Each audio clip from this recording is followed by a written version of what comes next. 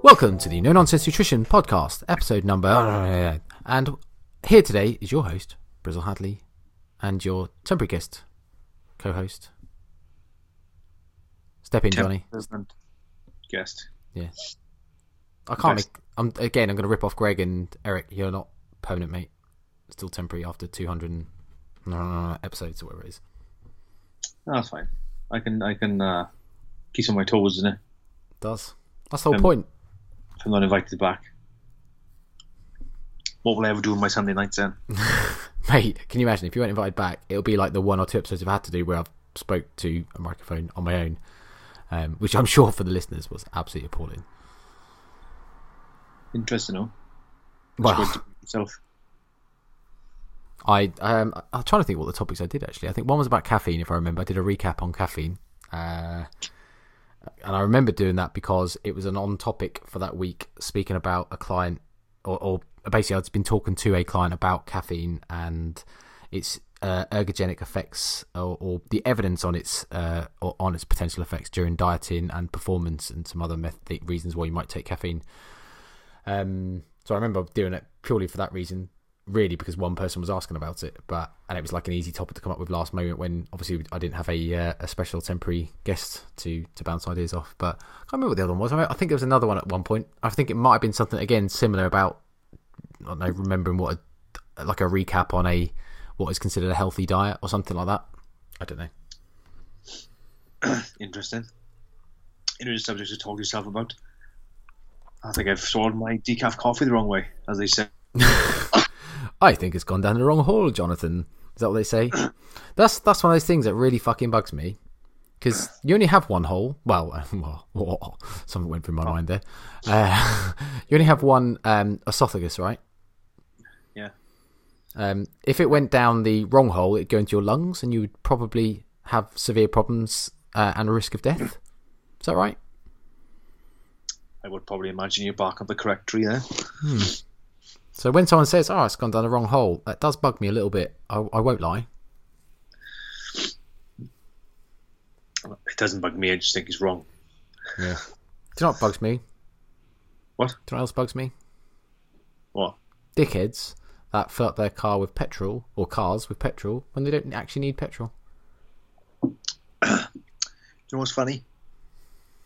Their house burning down with 19 jerry cans in the boot of their car stuck in their garage. That'd be quite funny. Well, she's got TikTok, which I think is a very fucking childish fucking app, which I will not use ever. Someone filmed a female filling up a plastic bag with petrol. Well, I had 40 miles left. I need to go to work Tuesday. So I guess I'm diesel. Went in there fine. But I imagine everybody's seen it, especially in Texaco garages where there's pumps offset for lorries.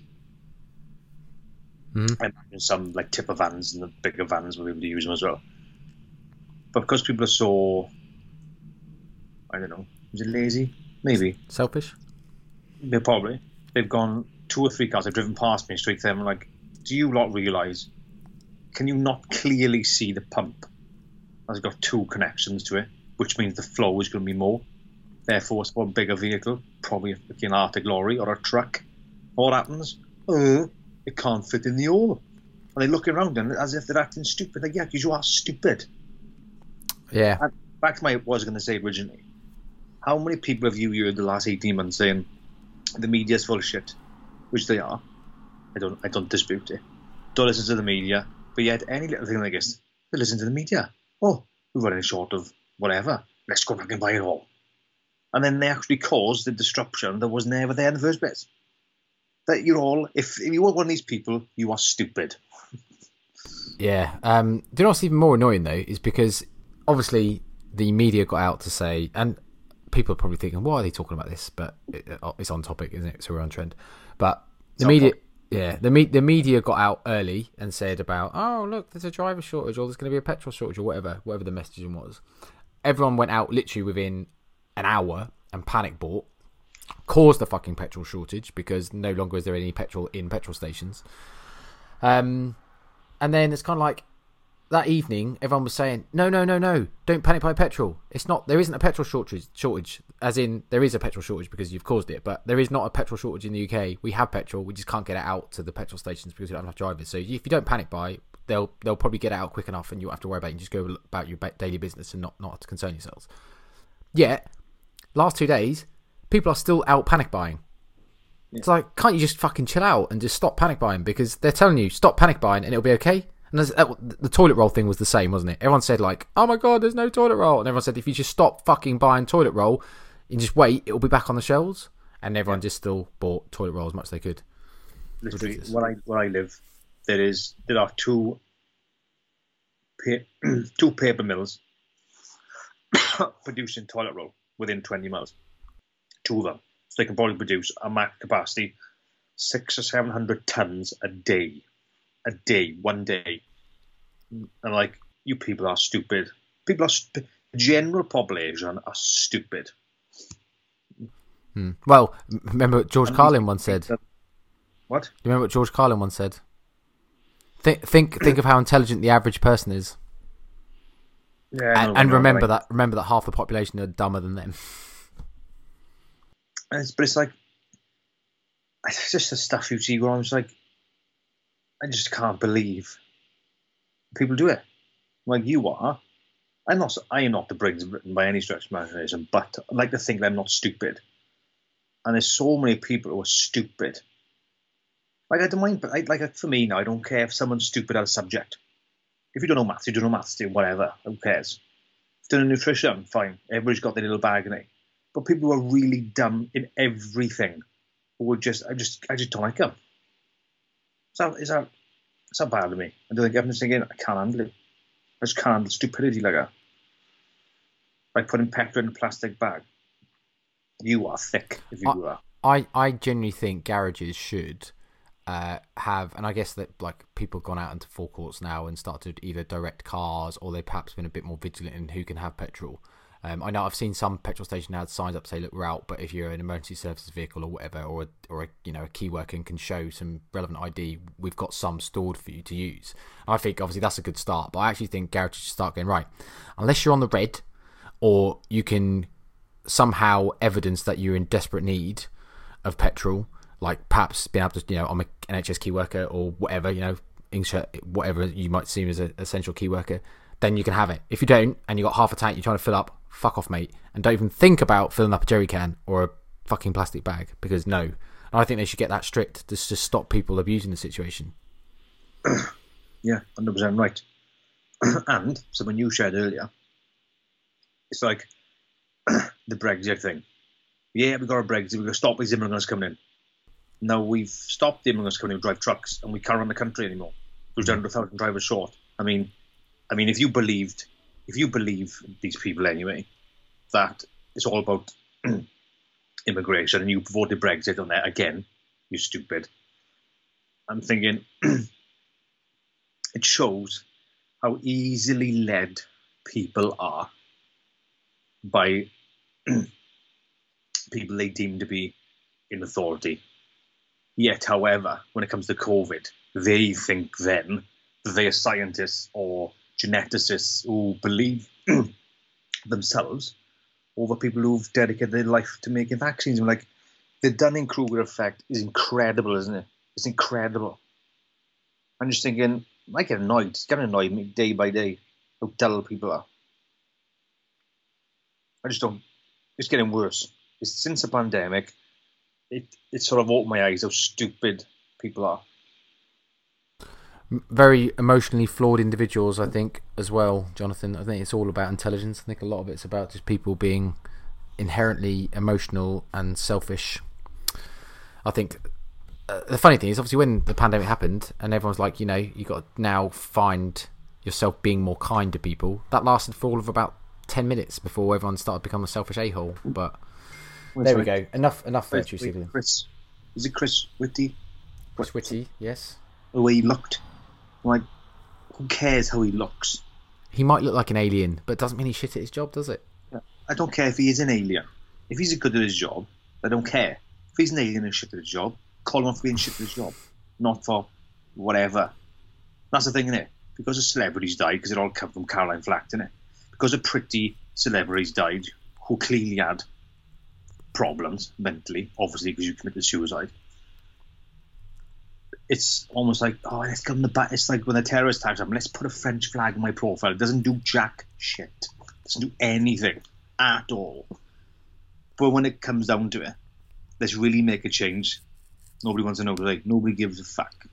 Because everybody, right or wrongly, is me first. Isn't it? Most. Obviously, there are some very decent human beings out there. Yeah, I mean, I try to do my best to be a good person. I am deeply flawed, like a lot of people say. And I know this does come across as a bit like virtue signaling, and I did say enough of that, but still, I do try my best to try and be a decent human being as much as I can. I haven't bought petrol. I mean, I am very lucky that I have a car that does 40 miles on electric on a plug-in basis, so I can probably get away with it. So perhaps I'm speaking for a position of privilege right here, but I will do my best not to get any petrol for as long as I possibly can, to allow obviously the individuals that need petrol to get it, but just to stop this or just to try and put my weight or pull my weight into stopping this stupid situation even happening any further. So, do I think what I thought earlier is why aren't the media accountable for what they say? Because if let's say the Department of Transport, as I've said now, right, the Daily Mirror has put this out. Where's the evidence they cited to say that actually there is no. There is though, isn't there? They spend you £100 million, you won't be doing it again. Yeah, but I think this is the problem of. I don't think factually what they've said is incorrect, as in the evidence is there around them being a shortage of drivers. And I think also there's always been a shortage of drivers. It's just been exacerbated by Brexit. I think truck drivers has been a vocation, from what I understand anyway, that they've struggled for a long while to kind of successfully replace older kind of workers that obviously have kind of fallen out of the industry as they retire, and not really replacing them, because to be honest, it's a fucking shit job, isn't it? I mean, if you think about long times away, dull, boring job, potentially just sitting on roads, like the places you got to stay are generally quite crap, especially in the UK as well, where like I guess you'll know from being in Germany, a lot of the kind of infrastructure in Germany is so much better set up in terms of truck stops, places for truckers to kind of eat, sleep, and all that type of stuff, park their trucks and things like that. In the UK, you've got to pay a fortune because you're not allowed to park in a village. You're not allowed to park in specific places. Or certain places you've got to go to a proper truck stop, which is just shit, dirty, costs a load of money for them to stay there. So it's just not a very good job in the UK for people to do. So people are just saying, I don't really want to do that. So they have struggled for a while, but Brexit is obviously caused a bigger problem, because a lot of people that were doing it in terms of immigrant workers are now, a lot of them aren't able now to, and have to piss off, that sounds harsh, does it? But have to go back to obviously their home countries. I don't hope, because obviously I don't want to exacerbate problems, but I wouldn't blame any European worker or kind of immigrant worker that decides this stupid old visa idea, no thanks.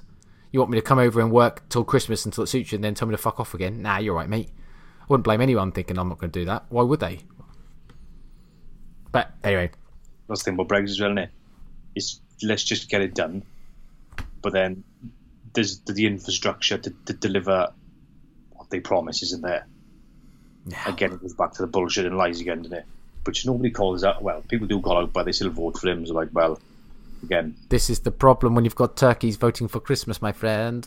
We literally only have one way of protesting this, because obviously they are a power. They control this country. So the only way you've got to protest this is by enough people voting with their feet and actually voting against them. But the problem is people still keep voting for them. So I mean, you've obviously seen some swings in polls and stuff that gives you a little glimmer of hope, but you kind of still can't help yourself when it comes down to it.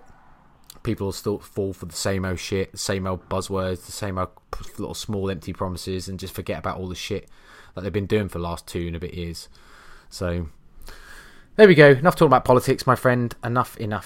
I I'm trying to think what else has been going on in my life that's of any interest. My finger's still fucked from jiu-jitsu. My little finger's still ballsed. I got some jiu-jitsu tape. Not really fixed a lot, if I'm being totally frank. So I'm a little concerned about it now. But I mean, it's not so bad that I can't do anything. It's just painful and annoying more than anything. It'll be alright. Yeah, I'm hoping it'll be alright. But yeah, but no, jiu-jitsu's going really, really well. It's one of those things, right, where obviously I'm only now 2 weeks and a bit into it, so I've only done like 4 sessions or whatever it is. So my experience is limited in that, but it's been really enjoyable getting out of my comfort zone, but obviously only kind of like post, if that makes sense. So like, I get a little bit of anxiety going, thinking, oh, how hard is this going to be, or how like difficult it's going to be, am I going to learn, am I going to take all the information on, am I going to be able to put it into practice and all that sort of stuff. And obviously I guess no one really likes going into a position where they're a newbie again. Like, it's a difficult thing to do, isn't it? 100%. Yeah, so obviously there's a level of like, I'm almost glad when it's over, because it's kind of euphoric. And then I look back and think, but I really fucking enjoyed it, so why should I be glad it's over? That's that weird like paradox almost in that. And I think that comes from just the anxiety. It's a bit like if anyone's like really scared of public speaking and they go do public speaking, they get it done. You get this euphoric feeling like, thank fuck, that's over. I get that a little bit of each session. But You love it. Yeah, I'll tell you what. This week, right? So for anyone like either doesn't give a shit, fast forward or turn off. But this week we were learning how to control from side control and how to some escapes, and one of them was kind of like a so if you imagine you're at the bottom and someone's kind of like crushing. I mentioned to you about the shoulder of doom, didn't I? So there, you can imagine someone's kind of leaning over you, arm under the back of your neck, and they're like almost crushing your head between their arm under your neck and their bicep, as if they're doing like a bicep curl, like a I don't know, like a nutcracker, just crushing your head. There's kind of one moment where like you're trying to bridge to create a bit of space and get an arm under, and then under their neck almost, and then you're trying to like flare your elbow up. So Johnny, you can see me on camera, but these people can't. So you kind of imagine if they're on top and you're flaring your elbow up into their neck and onto their like chin, and obviously you're basically trying to push their head up with your forearm, so you can create some space to basically get out. Obviously, trying to spar with someone, drilling that, and I was just constantly getting some like young lad. I think he's a builder because he's quite a strong lad as well, but he didn't look massive, but he was pretty strong. I can imagine he's kind of got that like, that manual labour type strength. Do you know what I mean? Where someone like obviously that kind of is a labourer or they builder and they're just constantly lifting shit all day. They don't look massive, but he was pretty strong. He was constantly just pushing his fucking forearm and stuff into my like neck and chin and stuff. It must have been. I couldn't swallow for about 3 days afterwards. I felt like I had like razor blades in my throat. Every time I swallow, I was like, oh my god, I don't even like enjoy eating at the moment. My chin and my jawline was like bruised and sore to touch for a couple of days. I was like, I don't know if I can keep doing this every week. Like, what is this about? It's fucking brilliant, isn't it? It's fucking brilliant, isn't it, Boyle? It is fucking brilliant. When you're getting jammed in the face, like then it's on now. It's yeah. There's a few sly moves you would do it in training, but you probably do it in competitions. I think that's a sly move that I think, yeah. Or like I think the level of brutality is probably that was going on this week was probably a bit much for just training, but I guess I don't know. It's good though. Yeah, it became a bit of a competition almost, but because all we're doing, I don't feel the same, but I'm about 90 kilos. But for some reason, this doesn't believe me. Think, oh, you're definitely 100. I'm like, no, I'm not. So then he pushed me with the 100 kilo boys. Anyway, because a few have been on, they've done a bit. They've been doing it like 3-4 years, no gi. So they white belts, brand new white belts, but they're not. You know what I mean? So then when he said, look, I'll do a move now and I'll show you what it is, but it's not going to be pleasant for you. But, if you ever compete, it's worth doing on the slide. Just jam the fist in the nose. It's not punching you, but jam the fist in the nose. So it's irritating you as you move away and then it's get in your neck. He's got, sorry, Bert, but here it comes. In the nose. Okay, whatever, I didn't care. Yeah. Whatever. But what did we do Thursday? Is it Dealer River? Dealer River into a heel hook. Those heel hooks are horrific. Yeah, I haven't got that far yet. The level of pressure is so small, and yet you can blow someone's ACL out. Yeah, it's because it's lateral twisting, which is just Yeah. And from the position you're in, not that you'd ever deliberately do that in a non-sporting arena, like outside on the street. But in a technical, if someone had you in that position, they think, "Oh, I've got you. There's no way you're getting out of this." And then they'd end up 5 seconds later with a bust ACL. You're like, how's that happened? Yeah. Well, you might get in that position, say, like if you're in a street fight and you kind of fell and landed in that sort of position. You could then just think, fuck it, I'm going to go for that now. You kind of felt legs entangled almost a bit. Because I had it done to me before we actually drilled. There's a guy there he's a boy, 16-year-old boy. He can't be a blue belt till 19 and he's obviously pretty advanced. And I was standing over him trying to pass his guard, and he did that. And the time I knew what was happening, I was on the floor. So even if you can get to the point you just got the guy on the deck and you've done to the heel up, but you can get up and run away, on the street or whatever. Isn't that because people will think, oh, it's fucked. That's it. You wouldn't be. You'd actually be in quite a favourable position. Of course, then you've got to think of, well, actually, if you just swings a leg kick at you, and then you're in trouble, which you would. I don't know if you've seen it or would have interest in watching it, but there was the UFC fight card last night, which is the final of the Ultimate Fight, or I think it's the Ultimate Fight, not the Contender. It's the Ultimate Fight series, but basically it's like X Factor for UFC fighters. They get a load of like unsigned people in a house and go through like tournaments until you get a winner, and they get to fight each other in a UFC card for like the Ultimate Fighter Championship. And then they usually have like 2 coaches coaching 2 teams in the house, and then those 2 coaches also have a card. And this series was Volkanovski and Brian Ortega, and that was last night. And to be honest, it's probably the best, certainly one of the best title fights I've ever seen between those 2. Absolutely incredible. Spoiler alert, if you haven't watched it or give a shit, then obviously switch off or whatever. But Brian Ortega was getting battered, but he managed to get Volkanovski down. And Brian Ortega's known for his fucking high level jiu-jitsu. And he got him in a guillotine. And you just thought, that's it, he's out, because that's his best move, and he's got it in so tight, you thought he's going to go out, but Volkanovski just would not tap, and you thought he's just going to go out to sleep then, and he managed to get out of it, and you're like, oh my god, and next thing you know, he's then got him in, what did he get him in afterwards?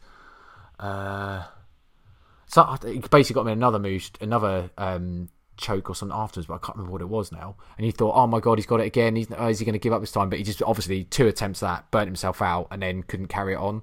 But it was such a good fight. It's outrageous. So if someone should go back and watch that, 'cause it's just fucking brilliant. Right. UFC is definitely the best fight in the sport, I think. Yeah, by a long way. Mixed martial arts is just so. I mean, obviously there's some fucking ramen, horrible mix-ups, which just makes shit fights. But some fights are like, it's just so much more action, or just so much more explosive, competitive, unpredictable, rather than like look at the fucking boxing last night. AJ just come on. Didn't watch it.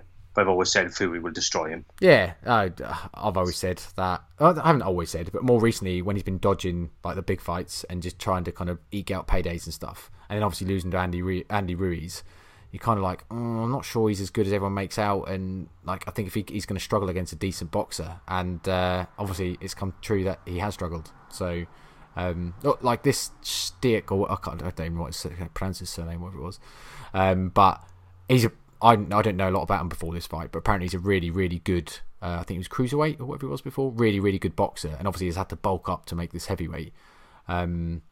And I don't think anyone expected him to have too much of a chance just because of the size and height difference and the reach difference, but clearly he's a fucking very good boxer. So, to make all the difference. Sure. I'll carry on. I was just going to say, should we actually move on? We're 23 minutes in and not even spoke about anything to really do with nutrition, so... Well then. Johnny, if I was to ask you a question about bariatric surgery, good or bad, what would you say? Without going into too much preamble or... It's not medium, it's good or bad. Well, you can say medium if you want. I want you to say, like, kind of, okay, what are your views on bariatric surgery without getting into a shitload of detail right this moment, so we can actually have some sort of debate or discussion rather than just go, okay, and we'll end it. What like? But basically, what are your initial, really high level thoughts when someone says, "Oh, like, I'm going to get bariatric surgery," Johnny? What do you think? I think you must be very large, for one, very, very large, I would say, and I'd probably say that. Yeah, again, it depends on the person. I mean, it could got the argument of it could get someone who's very, very large to lose significant weight to then, start walking, start doing exercise because they physically weren't able to before because they're too big. Or maybe they didn't have the confidence to go in the gym or blah, blah, blah. Or it could be like, because there are people out there who do not take responsibility for their behaviour and they think everybody's going to bail them out. Because these people will exist. And you've got that end of the spectrum of like, they won't change.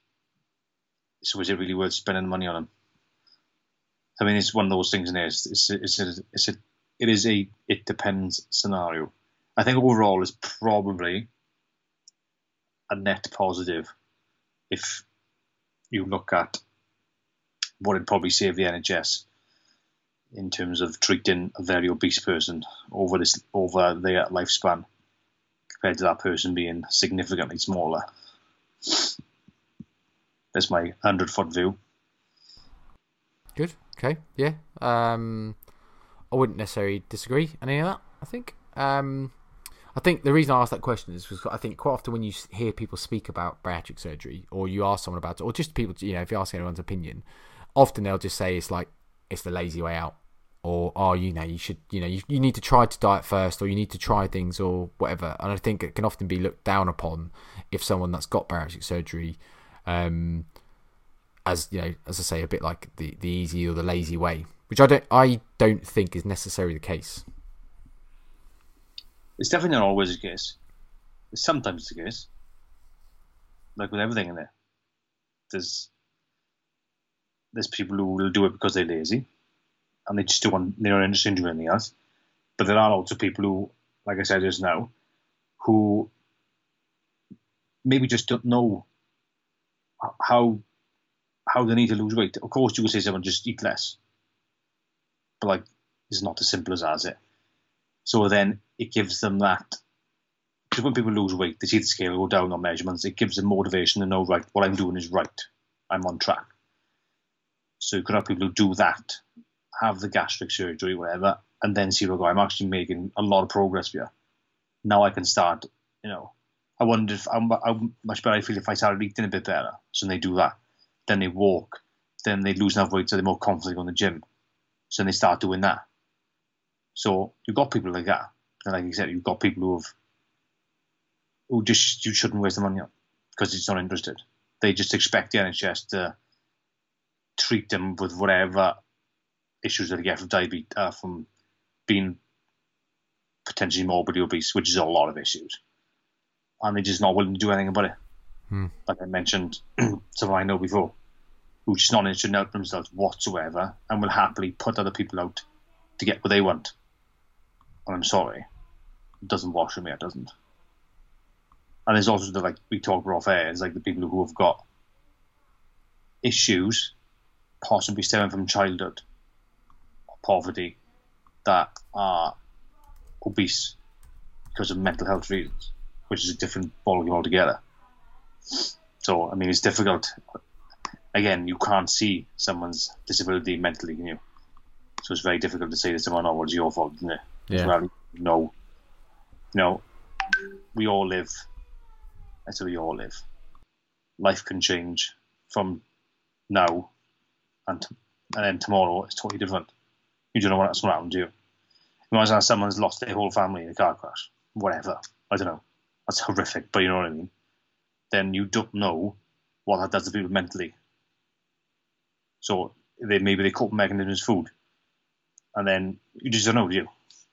So there's multiple. I think, again, it's all individual, isn't it? It's all individual.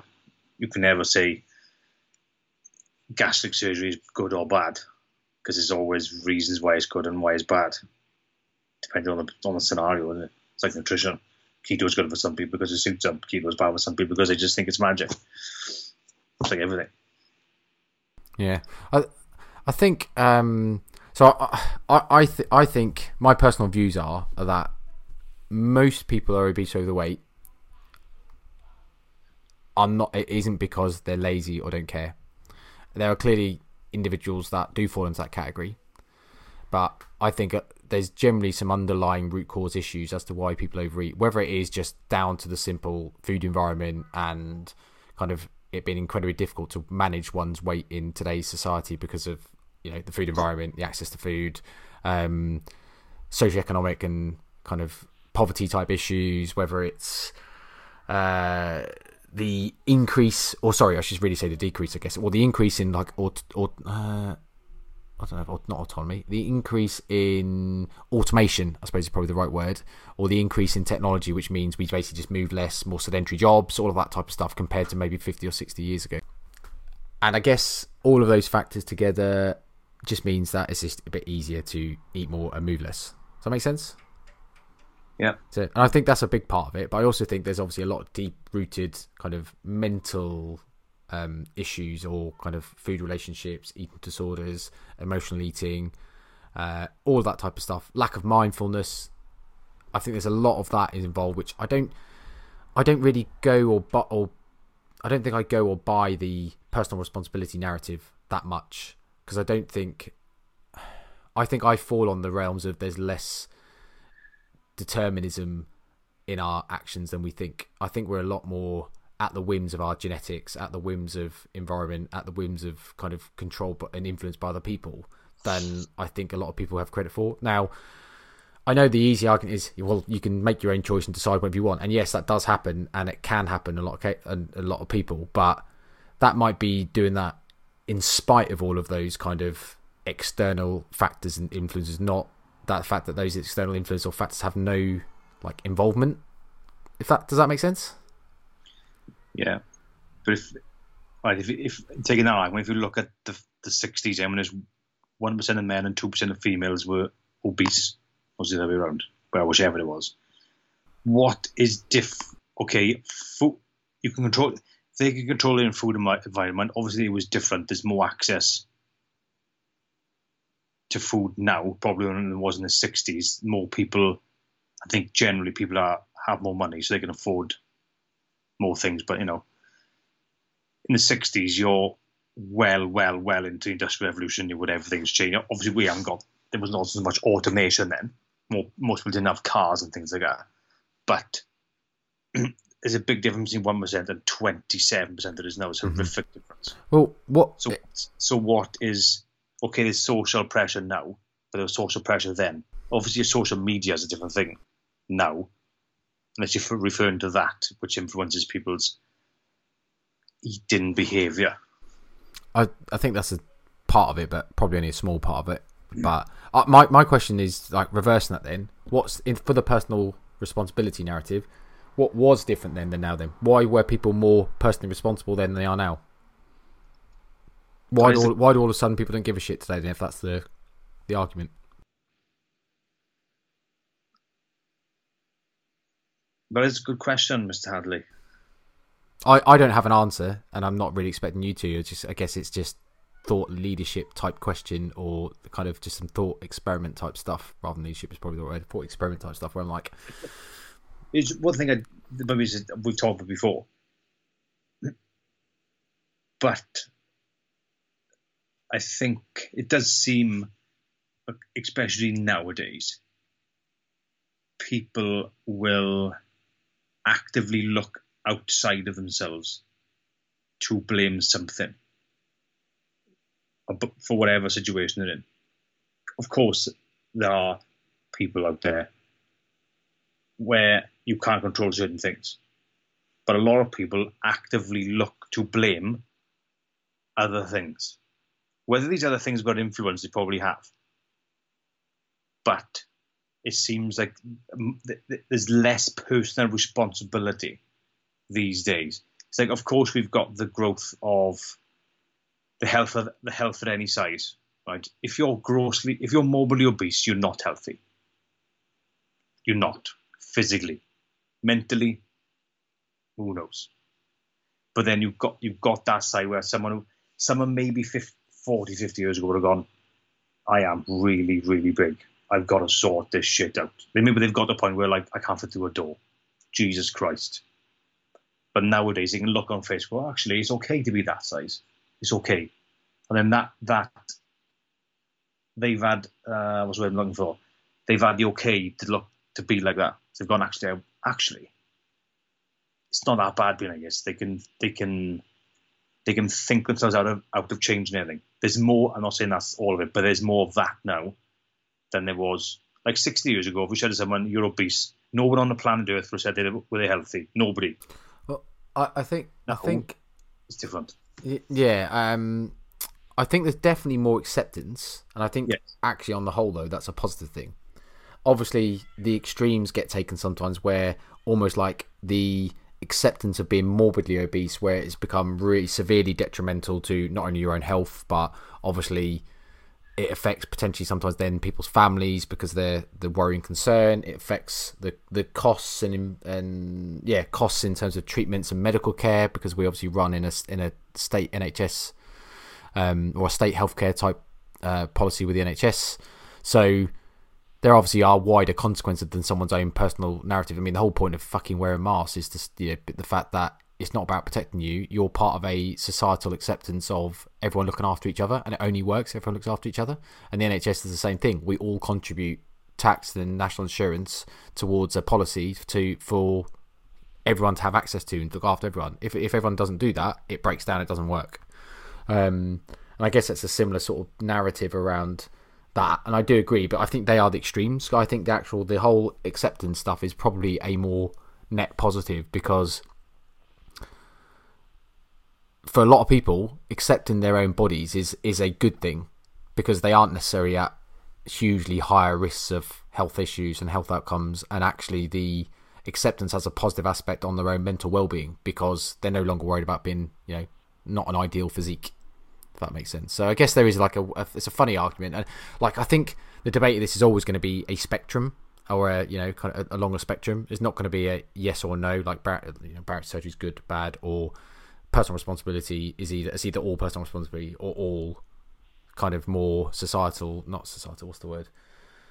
I can't think of the right term now. I had another mind blank, but you know what I mean. It's not all or nothing in terms of personal responsibility.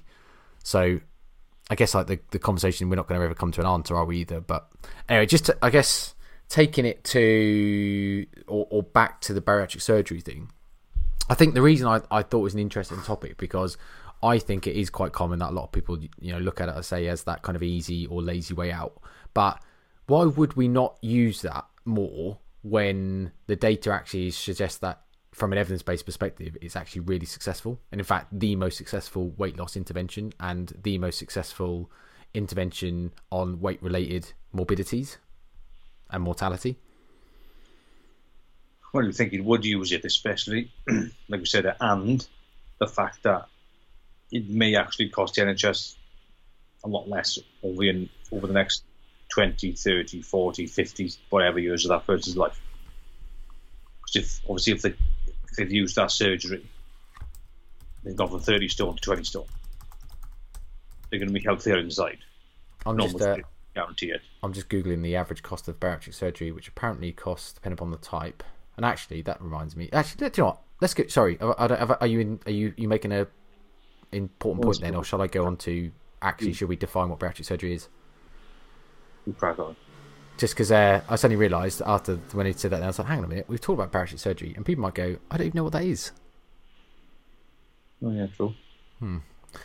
Basically, it's weight loss surgery for those that hadn't worked out or didn't know, and that comes in many forms. Three main ones are, and I have got this in front of me: gastric band, gastric bypass, and sleeve gastrectomy. And a band is basically exactly what it says, like a band placed around the stomach, which makes it smaller, so you don't need to eat as much to feel full. And they all kind of work in the same premise, that kind of stomach smaller and therefore making you feel fuller or physically unable to eat more. Gastric bypass, where the top part of your stomach is kind of joined to the small intestine, so it kind of doesn't fill up your whole stomach, and instead it then kind of makes you feel fuller and sooner, and you don't actually absorb as much nutrients from the food, because obviously it doesn't get digested for as much and it passes through a bit quicker, so you don't actually I suppose remove as much nutrients from that food. And a sleeve gastrectomy is where some of the stomach is actually removed, so you can't eat as much and you feel fuller. So they all there's some other kind of small fringe types, I think, than that, but I think they're the three main ones.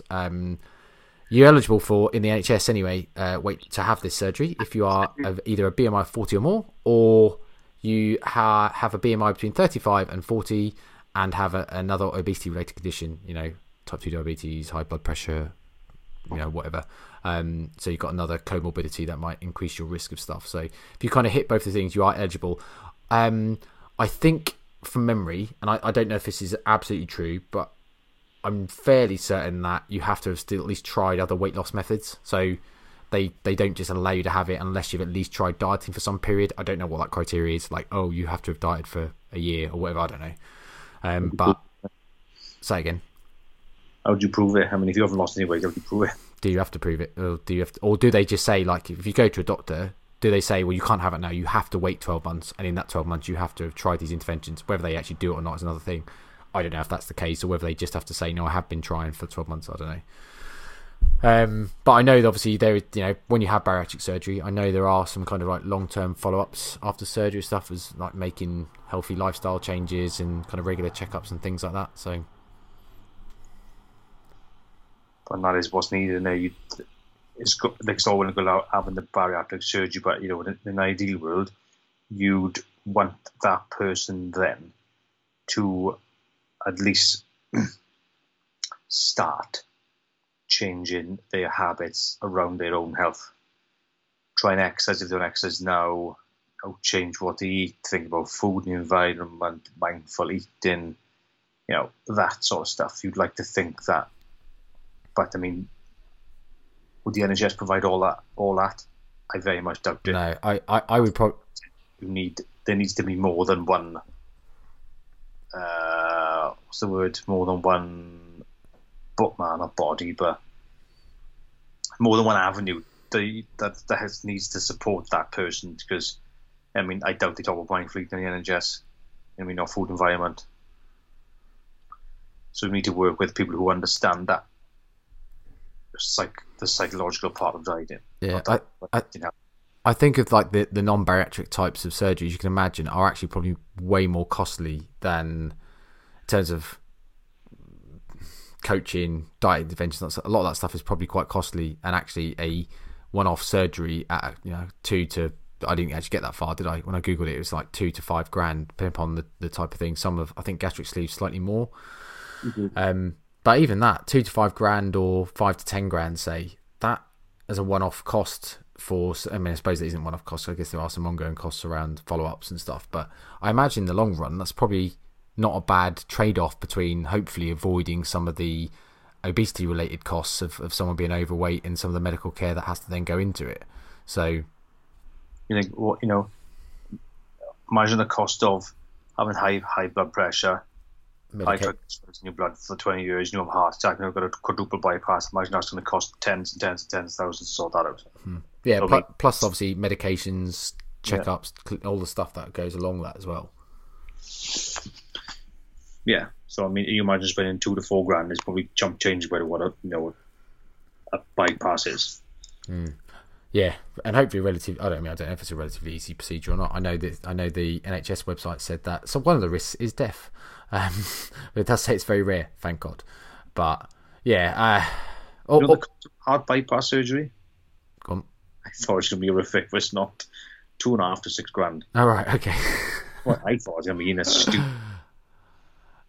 Well, that'll treat us to make sure. No, that won't treat us. That'll learn us, as they say, to be evidence based and actually know our facts before we start saying stuff. But hey ho, I would have also guessed that it was a lot more expensive or a lot more difficult surgery than kind of just sticking a band around a stomach, but clearly not. I don't know. Do you know what the most expensive surgery that the NHS does is very complex intracranial procedures, 18-year-old and under, with CC score 12 plus, brain surgery in children. Yeah. £41,000. I can imagine things like involving nerves very difficult, because when you can imagine how difficult it would be to like reattach nerves and nerve endings, or stuff on the brain, especially like no, as you know, I was going to say, I'm going to make myself sound like a right mug. Clearly don't know what I'm talking about, but so I'll stop there. Actually, what I'm talking about, so I guess obviously we talked about the kind of the availability of it in terms of what you need to do to qualify on the NHS for it. Interestingly though, and this isn't on the NHS site. It's something I heard on a podcast, but only 1% apparently of people that are eligible for bariatric surgery actually have it done. 1%.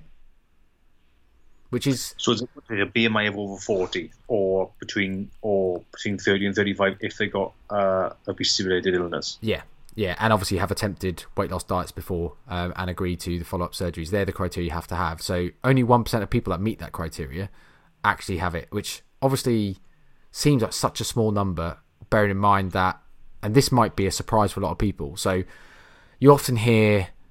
I guess it's certainly in the fitness industry, this kind of like myth statistic around that 95% of diets fail within a year or something like that. Like basically 95% of people have put on as much weight or more than they've lost after a year of kind of a diet intervention. I don't think that's a very evidence-based response. I haven't really looked into too much, but certainly some people that I trust from the industry have kind of debunked that myth as such. But I still think most people would agree, even those individuals themselves, that we're probably still talking the maybe 70s, 80%, so still a high proportion of people that have dietary interventions, and that includes the support from coaches like ourselves as well. Like, we have to be open and honest about that.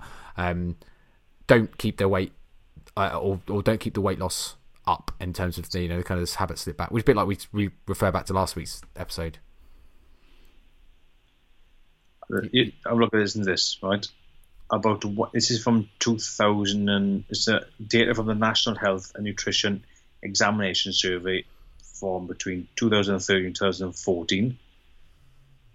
About 1 in 13 adults were considered to have extreme obesity. So extreme obesity is a BMI of over 40. Mm-hmm. So in that scenario, you'll obviously clearly, so 1 in 30, you have to obviously look at the breakdown of the UK population, but 1 in 13 adults is in the tens of millions, isn't it? Well, if you think there's 67 million, 1 in 13 would be, oh my god, maths on the spot, very difficult. Tens of millions. So I was talking about, that was fucking stupid response, isn't it? 1 in, I mean 1 in 10 would be 6, wouldn't it? So it's a bit less, by 5. So still, so 1 in 13, so call it 4 to 5 million, roughly. That's based on the top 11 population. So speakers heard if say 3 million. But then you're saying 5% only have that, so 95% of them. 1%. Not 5, 1%. 1%. That, I mean, you're working out how many people potentially have had bariatric surgery, but I guess obviously we're talking about the people that are eligible. It's just seen such a small percentage. And like I said, the reason I kind of brought that fact up around the kind of 95% of diets fail, I think that was based on one small study, which obviously isn't indicative of real true evidence base. And I think, as I say, the number's probably a bit lower, but I still think the number is probably quite high still. My guess is going to be 70-80% ish as a guess, that sort of number, rather than a lot lower. I would say more than half anyway. So obviously it is a bit damning in terms of all of the different interventions that we have in terms of helping people with obesity, reducing mortality rates, and improving people's, I guess, quality of life. Diet interventions are a bit shit, as in like not that many people are very successful at them. I think that's a fair comment to say. Not particularly evidence based in terms of specific data and stuff, but still, I still think it's quite accurate in the realistic world. Bariatric surgery, though, is almost flip on its head. It's the opposite. It's by far the most successful in terms of people that have bariatric surgery keeping weight off and reducing mortality rates and quality of life. So, because it's the most successful, it does make you wonder why only 1% of people have it that are eligible. Yes, it does. Well, yeah, it does, doesn't it? If you look at those numbers, you're talking about 3 million. See if not half of it. You're still looking at 1.5 million people in the UK. Okay, it's going to cost, what do you say, 2 to 4 grand operation. Let's say it's 3 grand times 1.5 million. That's like 3. It's 4.5 billion. Just always clean cost a lot of money, but how much would that be if the success rate is so good, 80%? That does sound a lot of money, though. Actually, now you've said it out there. I think if that's that many people and it's cost that much billion, it's like Jesus Christ. Yes, let's say out of the 1.5 million, you say what's it? 8. Let's call it like an 80% success rate. right? Just call it 1 million, just to round it. No, it's way off. But how much would those 1 million people have cost if they've gone from morbidly extreme obesity to 40 to 29 or 28 to overweight even?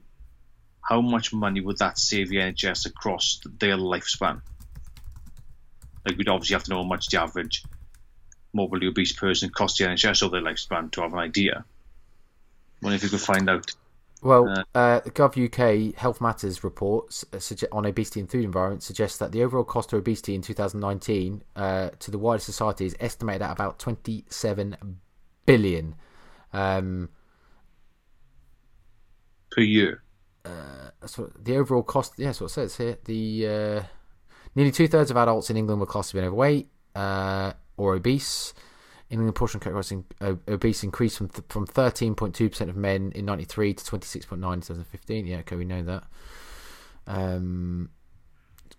You probably remember the Public Health England Health Matters report. We did a podcast on it a couple of years ago, didn't we? I think it's a couple of years ago. I'm just trying to find cost of obesity. It's estimated the NHS spent 6.1 billion on overweight and obesity-related ill health in 2014 to 2015. Annual spend is greater than the amount spent on the police, the fire service, and the judicial system combined. Jesus Christ. Obesity is a serious impact on economic development. The overall cost of obesity to wider society is aimed at 27 billion. So, okay, that's, I guess, not quite specifically to the NHS. It's on wider society, the way they've done it. So, economic development, I guess that could mean a whole number of things. But they basically said the NHS spent an estimated 6.1 billion in 14-15. I said that now. NHS costs attributable to overweight and obesity are projected to reach 9.7 billion by 2050, and wider costs to society estimated to reach 49.9 billion. So I guess wider cost to society is still a relevant measure in that, that cost to the NHS in terms of that 1 point whatever billion it was, or 2 billion to bariatric surgery, assuming this kind of plays out linearly. That could still potentially save a big chunk of that 9.7 billion by 2050 in terms of the NHS costs attributed to obesity, and the wider cost of society of 49.9 billion. So I would say it's still a net positive. Yeah. I mean, obviously, nothing's ever going to be that linear in terms of, this happens. But well, I'm reading an article here, and you take it's the Daily Mail, right? So you probably numbers are always way off. But anyway, let's just take it as like, well, maybe the numbers are roughly this. So this was in 2012. There was 110,000 super obese patients who cost the NHS £450 million a year between 110,000 of them. So that's a lot of money for not a lot of people, really. So then I think the workout it ends up being 6,000 a patient a year. And bearing, the average, taking away people with underlying health conditions, they're born with genetics, whatever. How much does the average person cost the NHS a year, I wonder? Under £1,000? Who knows? But you think, if we work out there's 1 million people out there now, possibly in that, we're costing 4, 5, 6 grand a year between them. So one would say 1.5 million. You can see the numbers involved, really, can you? Yeah, it's just right. So that's between them. Let's say the average is 6 grand. So that's 9 billion a year. A year. Let's say for 30 years, in the 270 billion. Yeah. These numbers are not accurate by any stretch of imagination, but I think it gets the point of if you're super obese, you might be costing the NHS 6 grand, whereas the average person, who knows? I wonder if I can find that out now. Let's not dwell too much on numbers, because obviously I think we're at risk of just kind of spouting some numbers that either don't mean nothing or we're not quite understanding anyway. But I think, like you just said, the overall point still remains in that they're big numbers, and I guess looking at this type of intervention instead of some of the more traditional in terms of just the personal responsibility narrative, or even just not that, but just the kind of the more general acceptance of people should go on diets and lose weight rather than lose weight through bariatric surgery, or kind of the more perceived as lazy approaches. We're actually missing a big trick here, and I do think obviously those that are claiming that they don't think bariatric surgery is the right method can't say they're really evidence-based in that respect. I think because it just, there is, the evidence is there that it is, certainly for like weight loss and the treatment of things like especially type 2 diabetes, it is the most effective treatment by a long way. So I think you just can't walk past that or ignore that, the fact that why wouldn't we encourage more people to have it? And like you say, when you start throwing out those numbers in terms of, okay, they might not be really, really accurate numbers, but you get a rough idea. The net result of it is a positive one, I think. I think when you pull like, I think when people are in the fitness industry, it goes against obviously a bias of training, eating well, because that's what they want to, instill in their clients. And when you say to someone, just have some surgery, they're like, no, it's not the way to go. But like when you really look at someone's health, clearly it's a quicker way as well. Go in there, get it summed up or whatever they do. And literally, you physically can't eat as much. You physically cannot. So it's not like there's no need to worry about. You've got to have, of course, you want them to instill of protein every meal, but it's not so much of a hunger thing, though, is it? Because they physically can't do it. So they lose weight quicker. So effectively, what you're trying to do is get them healthier to stop the burden in the NHS, to make them live longer, better quality of life, and that's what it does.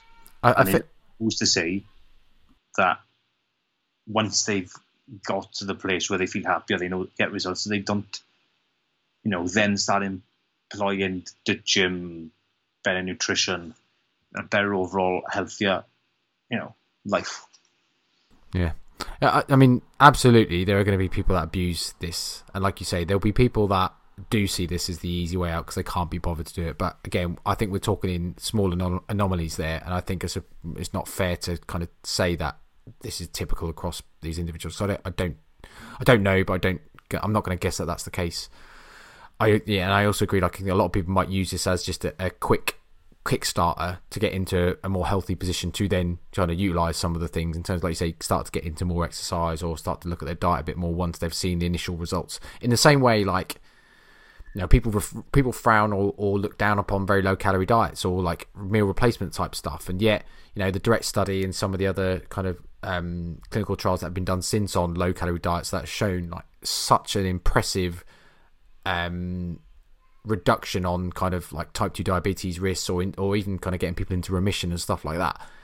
You can't just suddenly go, all that shit, that'll never work. Like, people will never swap their meals for shakes. It's like, well, actually in the right setting, this evidence shows you they will, because okay, it's a clinical trial, but with the support, which if the NHS is rolling more out, which I know they have been doing, they will get support. They will get it like the clinical trial, and they will get that support. And I think the gastric band type of scenarios, bariatric surgery is a similar thing in that they get the support. Actually, it's shown that the evidence there is become very, very successful. So we shouldn't really look down upon it as an easy way out. And actually, why not utilize? I mean, it's a bit like painkillers. If you've got a headache, you take a paracetamol, don't you? You don't just go, well, to be fair, I actually generally don't. I normally just tough it out for a while unless I get really bad, and then I do take one. But so it's probably a really shit example, but a lot of people think, well, I'll just pop a paracetamol and then sorted. Like, you just take one, don't you? Because rather than just think you tough it out. In the same way as I say to people, like, look, dieting, let's not make it hard for the sake of being hard, because you don't get any medals for fucking doing it more difficult than the next person. Make it as easy as possible. And I think this is very similar. Like, why look down upon bariatric surgery when you can actually have a really successful intervention if you want to? That's not to say it is for everyone. I mean, obviously we spoke about before the call, didn't we? There are risks in terms of the NHS site has things like blood clots, wound infections, loose skin, gastric bands slipping out of place, then like causing things like heartburn, sickness and vomiting. So it's not like blocked gut. That sounds disgusting, doesn't it? Difficulty swallowing, keep being sick, tummy pain, and not needing to poo as often as usual. Nice. Blockages can cause a number of complications, including food getting stuck in your gut and becoming kinked or twisted. Oh, isn't that what happened? I don't know if you followed Jackson Pios. But that happened to him recently. He said they had no idea why, but he's obviously jacked, like a proper jacked fucking big bodybuilder, and he got sick and went to hospital, and they said he had some sort of like blockage in his intestine, and like food weren't getting through, and obviously that expanded as he was eating more and more. And he said he obviously had to go on some sort of like, I don't know, something to kind of help it pass through. So he lost 10 kilos in a few days or something. 10 kilos? Yeah, obviously 10. like muscle and glycogen and other stuff, I guess, as well. But that's outrageous, isn't it? Yeah, it's absolutely mad. Lost 10 kilos in a matter of a couple of days or something ridiculous like that. But that's just such a phenomenal amount of weight. But anyway, malnutrition, other stuff. So I guess obviously that does come with risk. So everyone has to consider this. I mean, excess skin is another one. Obviously, if you have successful bariatric surgery, you lose weight quite rapidly.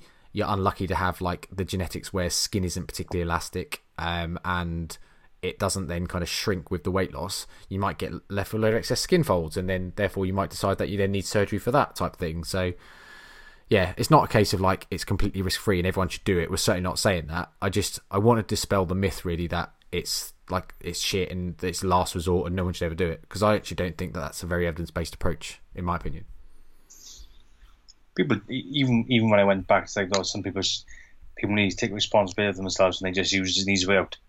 When you think about it, really, if that's the case and they go from 40 stone to 30 stone, but they still have the same behaviour, they just physically can't eat as much, then they have reduced the burden on the NHS, I would imagine anyway.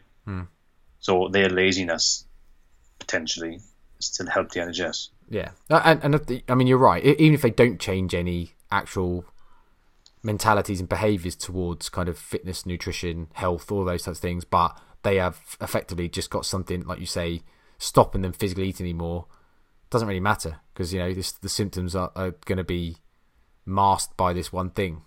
Whether they fix the actual problem or not, it doesn't matter, because they're always going to have this thing. I mean, I guess weight loss surgeries, I guess there's the bands break or whatever else, and they have problems. But again, we're talking kind of more outliers there than specifics, aren't we? Yeah, 100%. But yeah, I think a useful chat. I think there's probably some more we spoke about before the call we didn't go through, but I can't remember now. But I think it's an interesting one. There's certainly the personal responsibility debate and versus kind of more societal systematic stuff, and the effect that then kind of things like food environment and socioeconomic stuff have on people's choices is a really interesting one. I'll be honest, that's probably get a real specialist in that area to talk about, because I'd really like to know kind of a more evidence-based view on it rather than just kind of emotional narratives that we all obviously have.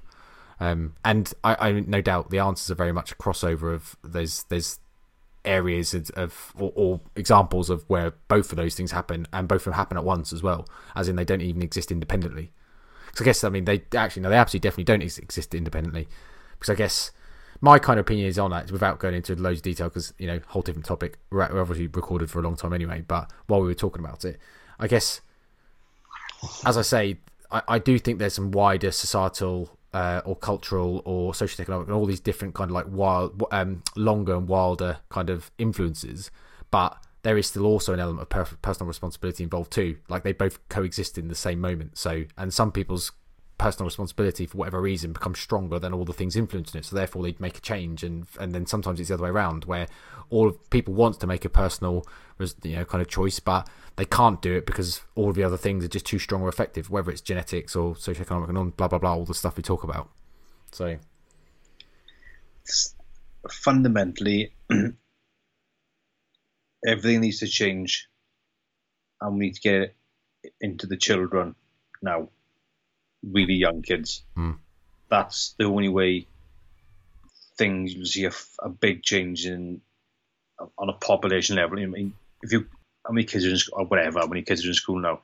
If every one of those had a nutrition lesson or exercise on health in general once per week, once per month, and then there was more things on like kids YouTube, which I find out there's quite a lot of, because obviously they ingest a lot of information when they're young, and if they think, like my daughter now watches things on TV. She goes, Dad, stop wasting water. You've left the tap on. So those little things end up being, it's like the thing of, you better make sure you eat jolly foods, because the kids in Africa haven't got anything. I mean, it's probably millions and millions and millions of people who've been told that. That's ingrained from a kid. So if you can get things in as a kid, as a child, 2, 3, maybe not 2, 3, 4, 5, 6, 7, 8, that era, then almost you're building that into them as to when they get older, maybe there's less likelihood of them having these type of issues. That's the only way you're going to make mass change. No diet's going to change it. Gastric bypass is not going to change it. Nothing's going to change it unless they somehow bring out a magic pill. I think, again, like we've just discussed, really, multifaceted approach is going to have to be in terms of changing it very policy level, general stuff in terms of increased education, changes in food environment, regulations, food marketing regulations, loads of stuff. It's all going to have to all be multifaceted and intertwined into play. There's not going to be one thing. Like education's not going to fix it because many people know what to eat, but doesn't mean they do it properly. And I think that shows that education isn't like any type of panacea. So I think changing countries. Yeah. So I think it's such a complicated issue that loads of things are going to have to all the stars are almost going to have to align to get to a point where things start to improve. But there we go. Gonna wrap up there, mate. Great chat. Thank you very much, everyone listening. If you would like to rate, review, and subscribe, please help us. We would love your support. Be kind to people. Be nice and be kind to us. On that note, bonjour. S'il vous plaît. Thank you for listening to the NNN podcast. If you enjoyed the show, please help us by rating on your podcast provider, sharing with your networks so we can get our content out to more people. See you next week.